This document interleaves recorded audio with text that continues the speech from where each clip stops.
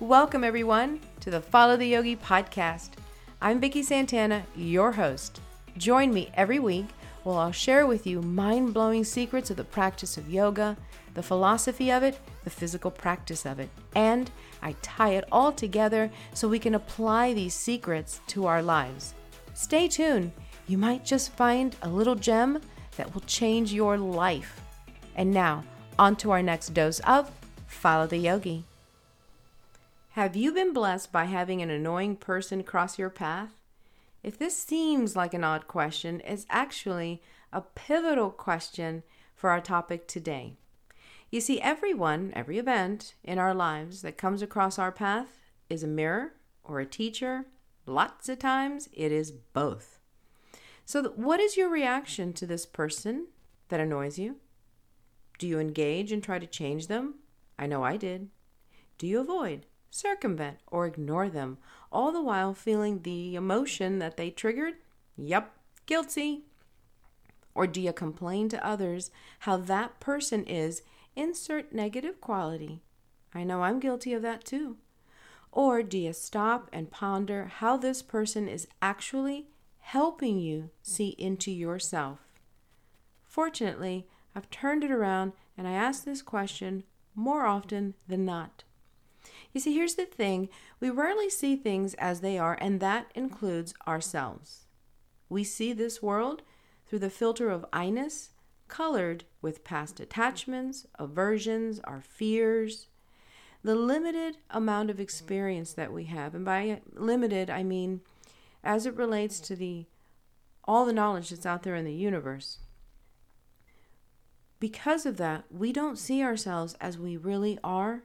Especially in the heat of the moment, we see ourselves as we have been through that knowledge of experience that we have. Then along comes a person that just irritates the snot out of you. Now what?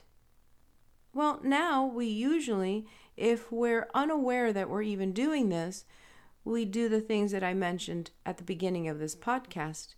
We externalize it, we blame them, we point our fingers towards them, we complain about them, all the while never seeing that they're actually a blessing, a smoke signal, a sign, a symbol to the actual healing and reconciliation that can happen within ourselves. Now, why is this? Why do we externalize these things? Well, it's a lot easier to see things occurring in other relationships, other people, because there's a certain level of distance there, coupled with the fact that the ego really doesn't want us to see ourselves as we really are. It wants to keep us entangled. It wants to keep us engaged, entertained, problem solving, the outside world, things that we can't control, things that we really have very little power over us. And that keeps us in this roller coaster of emotion, of highs, of lows. That's where the ego keeps its job security. So here's an example. Have you ever had a friend that confided to you their disapproval of someone else's actions, and you think to yourself, that's ironic? Susie is complaining about something that she does all the time. Can't she see that the very thing that she's complaining about, she's guilty of often? You've just witnessed the mirror effect. Someone came into Susie's life to identify to her qualities that she possesses but isn't aware of. Instead of taking it inward, she's now complaining about the person, almost shocked that the person has these qualities and they can't see that within themselves. Here's what's happening that you might have missed. The exact same thing is happening for you. Susie's example of what's going on in her life is actually a mirror for our own life. So instead of saying, how ironic, she can't even see that this is happening, take pause there, because that's an indicator that you might have to look inward and see where that might be true in your own life. Remember the old cliche or adage, whenever we point a finger at someone, 3 other fingers are pointing back at us? Keep that mental image in your mind. Now, as a suggestion, I also recommend that we take these exercises with fun, with lightness, with understanding, with curiosity. Gone are the days where we're going to use judgment and criticism, guilt, remorse to try to reconcile these things.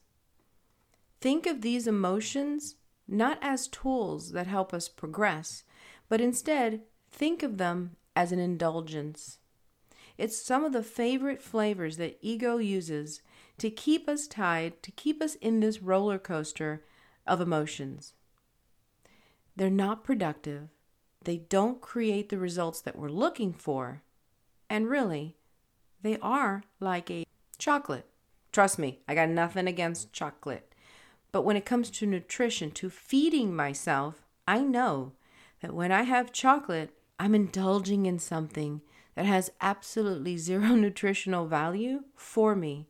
So although it feels good, feels familiar, is an indulgence, if I have certain goals, if I do or consume that often enough, it's actually not working in my favor. Same holds true for those negative emotions that we turn towards ourselves. Instead, replace it, like I said, with curiosity, love for self, forgiveness, patience, compassion. You know, the stuff that we want to give to other people, turn that around and give it to ourselves as we go through this fascinating process of self-realization. We can use this also to learn and adopt qualities that we do want to carry on in our lives.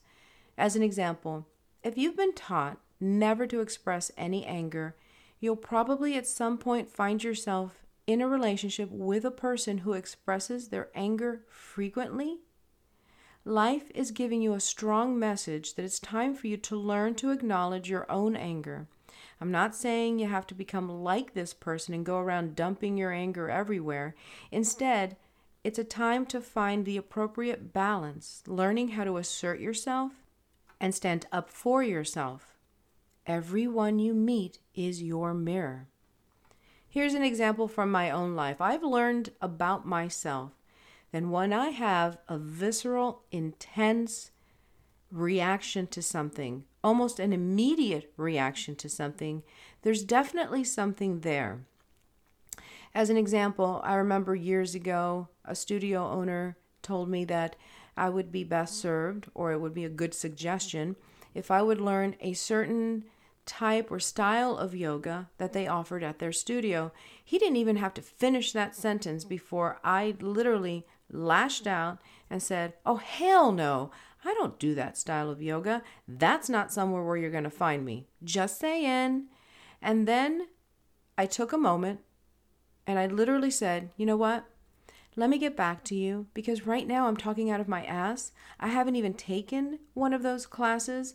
So let me circle back when I actually have some information, some experience, and then I can give you an educated, tactful, civil answer to your question."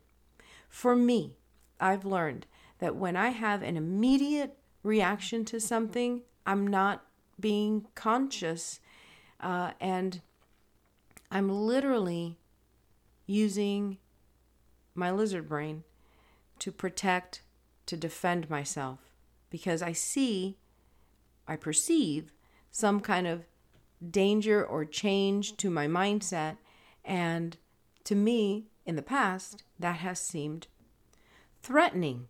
Now, does that mean that I no longer have those knee-jerk reactions? No. But what it does mean is now I'm really conscious of that because I know if I have a visceral reaction to something, there is something there inside of me that needs to be reconciled. It's possible that I'm using an old skill to protect or defend myself. It's definitely my ego trying to stay in check, trying to save face. So because I'm aware of it, I can also almost immediately circle back and say, listen, I need to get back to you on that. That was just a reaction that I had, but let me get back with you. Stay tuned. When certain characteristics in someone's personality trigger a negative reaction from us, there's something within us that is coming up because it's ready to be reconciled. Usually, it represents issues from our past that have gone unresolved. Maybe an example of this would be constantly attracting people who betray us in close relationships because we haven't dealt with the parental abandonment issue from our past. What we're seeing is a manifestation of our belief that we can't trust anyone with our feelings. Here's another example. You're someone who has a constant need to prove to others that you're right. Chances are we're going to attract people who strongly disagree with us because they also have the need to convince others to see life from their perspective. That goes to another thing. Like attracts like. Whatever our belief system is, I promise you, look at your circle and they will be an incredibly accurate mirror to where you are right now with your belief system. When our parents said birds of a feather flock together, they weren't kidding.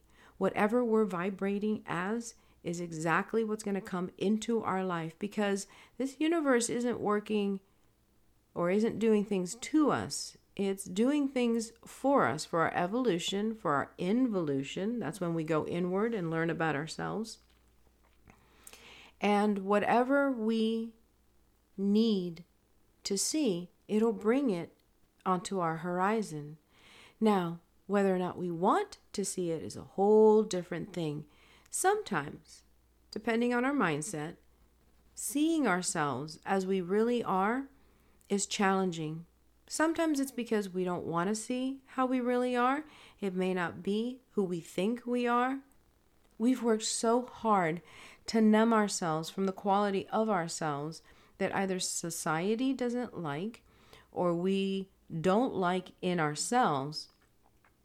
And instead of understanding them, understanding that there was a benefit to them in the past, and then consciously working our way to become detached from it or allow it to no longer be a repertoire in our tool basket of life, we stuff it down.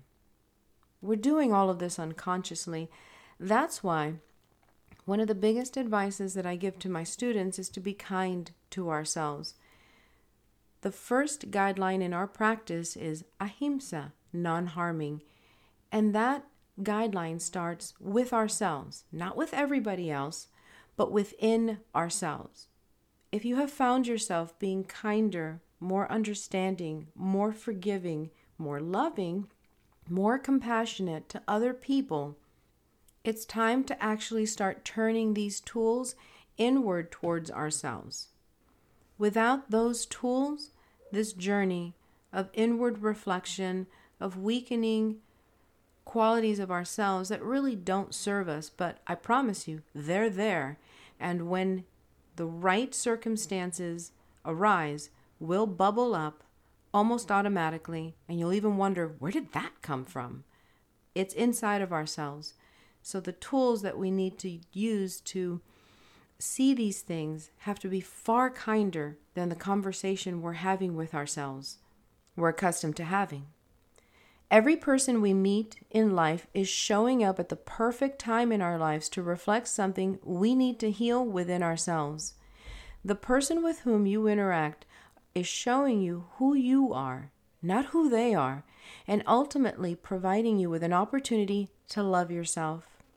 And since our mission is to discover what we don't love and learn to love it, and then figure out whether or not we want to keep it, the people who get on our nerves the most, the ones that break our heart, the ones that betray us the most, the ones that arise the most intense emotion are among our greatest teachers.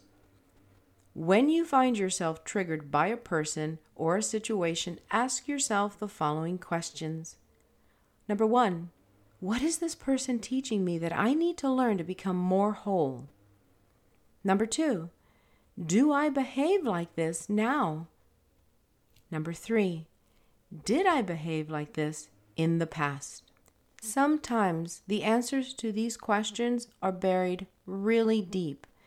So I like to use the process of, is that true or why, as I start answering these questions for myself. So let's take number 2. Do I behave like this now?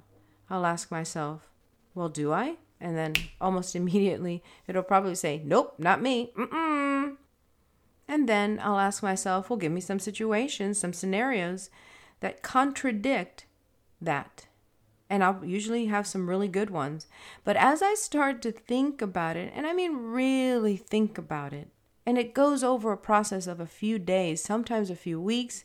I've had some that have lasted years before I actually got the message. As I start peeling away the layers and asking myself, am I sure? Giving myself examples, and then those examples, I start digging a little deeper into them. I do begin to notice just about every single time that there are little gems of wisdom to learn about myself on how to really nullify that behavior that I see in another person and get rid of it within myself.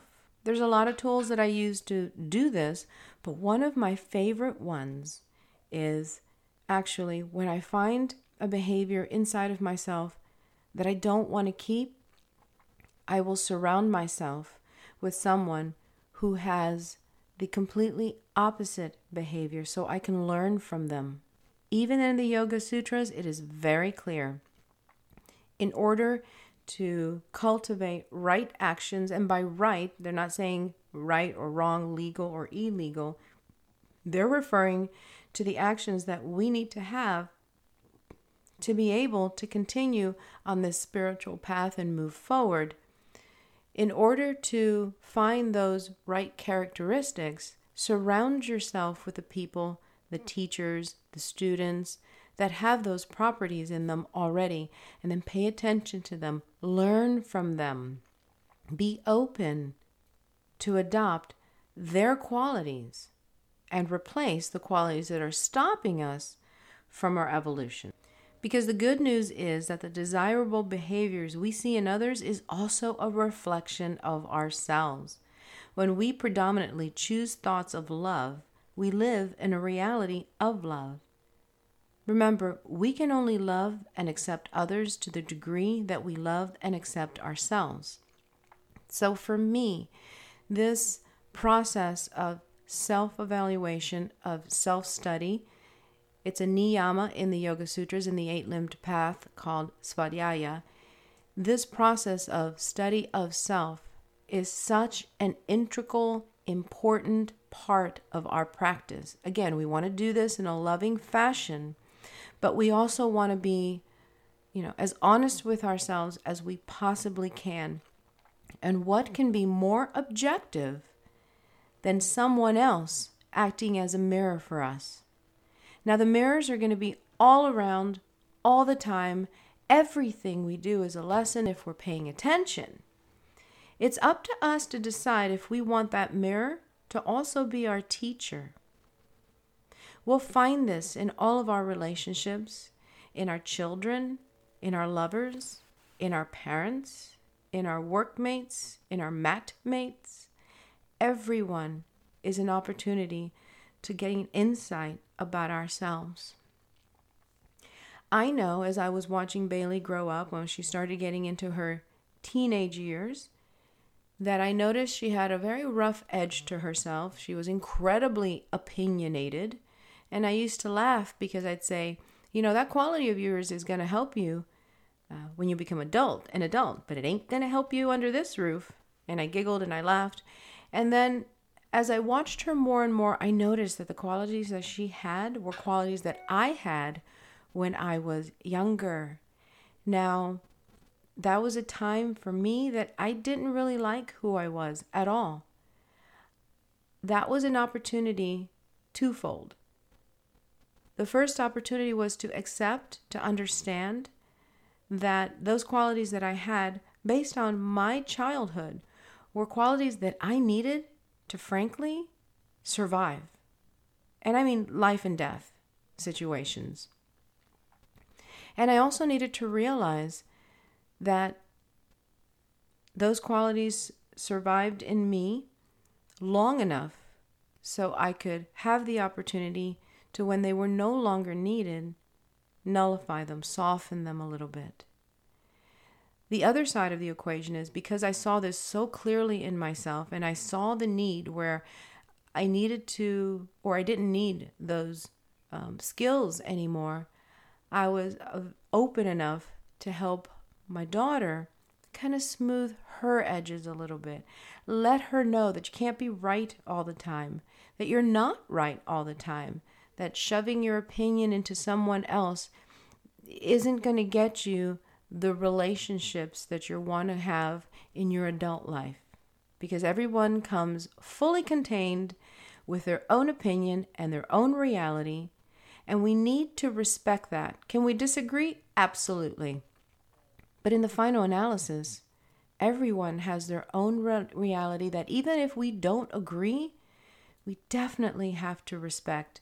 Because just like we don't appreciate someone invalidating our reality, no one deserves to have their reality invalidated either. For me, some of the most intense relationships are romantic relationships. These are the relationships for me. This is just the way I came into this life, I think. These are the relationships for me that smack me in the face, that teach me the most about myself. And some of that is really, really painful. I really appreciate my last romantic relationship, because in that relationship was encompassed almost my entire childhood. A lot, if not all, of the scars that I came out of my childhood with were brought up to the surface. In that relationship, I was able to see that I had an deep well of love, forgiveness, compassion for another person, and more importantly, for myself. I was able to witness myself, yes, making mistakes, but also having this unshakable love for another human being, knowing that no matter how flawed they were, that was them learning their lessons. That was their protective body bumping up against mine, trying to learn and reconcile itself. That person was one of the most complete mirrors of who I was early on in life. Raw, fractured, in survival mode, self-serving. And these sound like negative qualities, but they really aren't. Those qualities will help somebody, help him, it helped me to survive and to figure out who we are. But I was able to see so clearly who I was for so long, and I was able to embrace myself and forgive myself for those qualities that I had, by extending my heart unconditionally out to that other person. Now there came a time where the karmic dance was done. I no longer needed that person in my life to see what I needed to see to reconcile within myself. There was a time of suffering when holding on was all I knew, because I thought, hey, listen, I've gone through this pipe, I can help you. But that wasn't my job. My job was not to help that person. My job was to help myself and then move on. Believe it or not, that ability to disassociate myself, to not think that I can fix other people, has made me a better mother, a better teacher, a better pet owner, a better global citizen. Everything was righted in that one very wrong relationship. You see, we can only love and accept others to the degree that we love and accept ourselves. Let me be clear. We can go through the motion. We can bring ourselves to these highs. We can be self-serving by the things that we do that make us feel good when we help other people. But when it's all said and done, true love, true acceptance of others is measured by the love and acceptance we have of ourselves. When you make it a habit to learn from your relationships, eventually you will discover that you can observe negative traits within others without judgment, without getting hooked into someone else's drama. Ah, that's a good one, right? Because that sand in the oyster, that drama, that annoyance, that visceral reaction won't exist anymore. I feel compelled to say this because I don't want anyone to walk away with a misunderstanding that if you're in a bad relationship, especially a dangerous relationship, I am in no way, shape, or form saying stay in that relationship until you learn the lesson. If you find yourself in a relationship who habitually abuses you in some way, it is sometimes, many times, healthy to limit your exposure to that person or to avoid their company completely. Because once we've been triggered, all of the research actually is within ourselves. So if you're in a dangerous situation, please find yourself in a safe place. And the best part of all of this, the good news is that the desirable behaviors we see in ourselves is also a reflection of ourselves. When we predominantly choose thoughts of love, we live in a reality of love. In other words, as we focus our light within, we bring out the light within ourselves. That does it for this episode of Follow the Yogi. Check in with you next week, yogis.